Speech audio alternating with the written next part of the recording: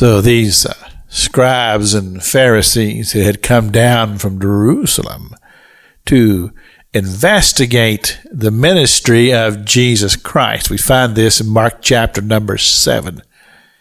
And they saw that the followers of Jesus did not do the ceremonial washing of hands and pots and plates and things, and they were very much upset by this, and they brought Jesus to task for it. And they asked this question: why walk not thy disciples according to the tradition of the elders?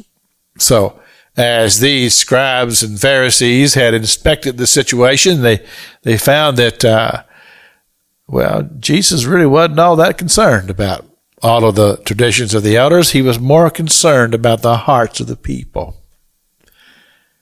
Because in chapter 6, we read about how that when Jesus saw the multitude, he was moved with compassion.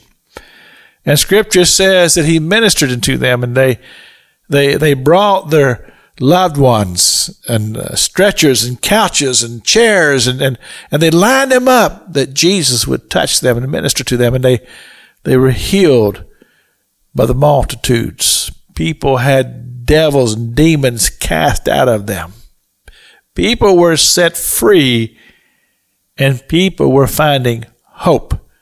And hope is so very, very important in the hearts of humanity. Jesus brought hope to the people, and the people loved him, and they followed him. And when the scribes and the Pharisees saw this, I believe, this is my opinion here, that they were very jealous of the whole situation. So that's why they asked this question: why do your disciples not walk according to the tradition of the elders? And Jesus responded in verse number 6. Now you want to get ready for this, because this is so good.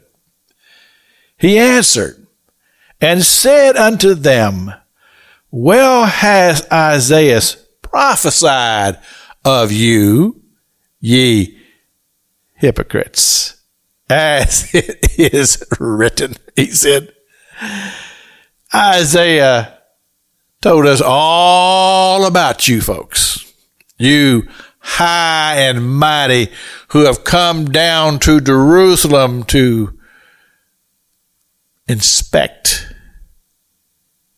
Isaiah called you just what you are, hypocrites. And as you might imagine, that did go over real well with these dignitaries from Jerusalem, because Jesus said, howbeit in vain do they worship me, teaching for doctrines the commandments of men, for laying aside the commandment of God, you hold the traditions of men above the very heart of God. And folks, see, this is what I teach behind this radio microphone, that it's not the do's and the don'ts. It's the heart, that heart that has that desire to be connected to the Father. This is Pastor Jack King with the gospel on the radio broadcast.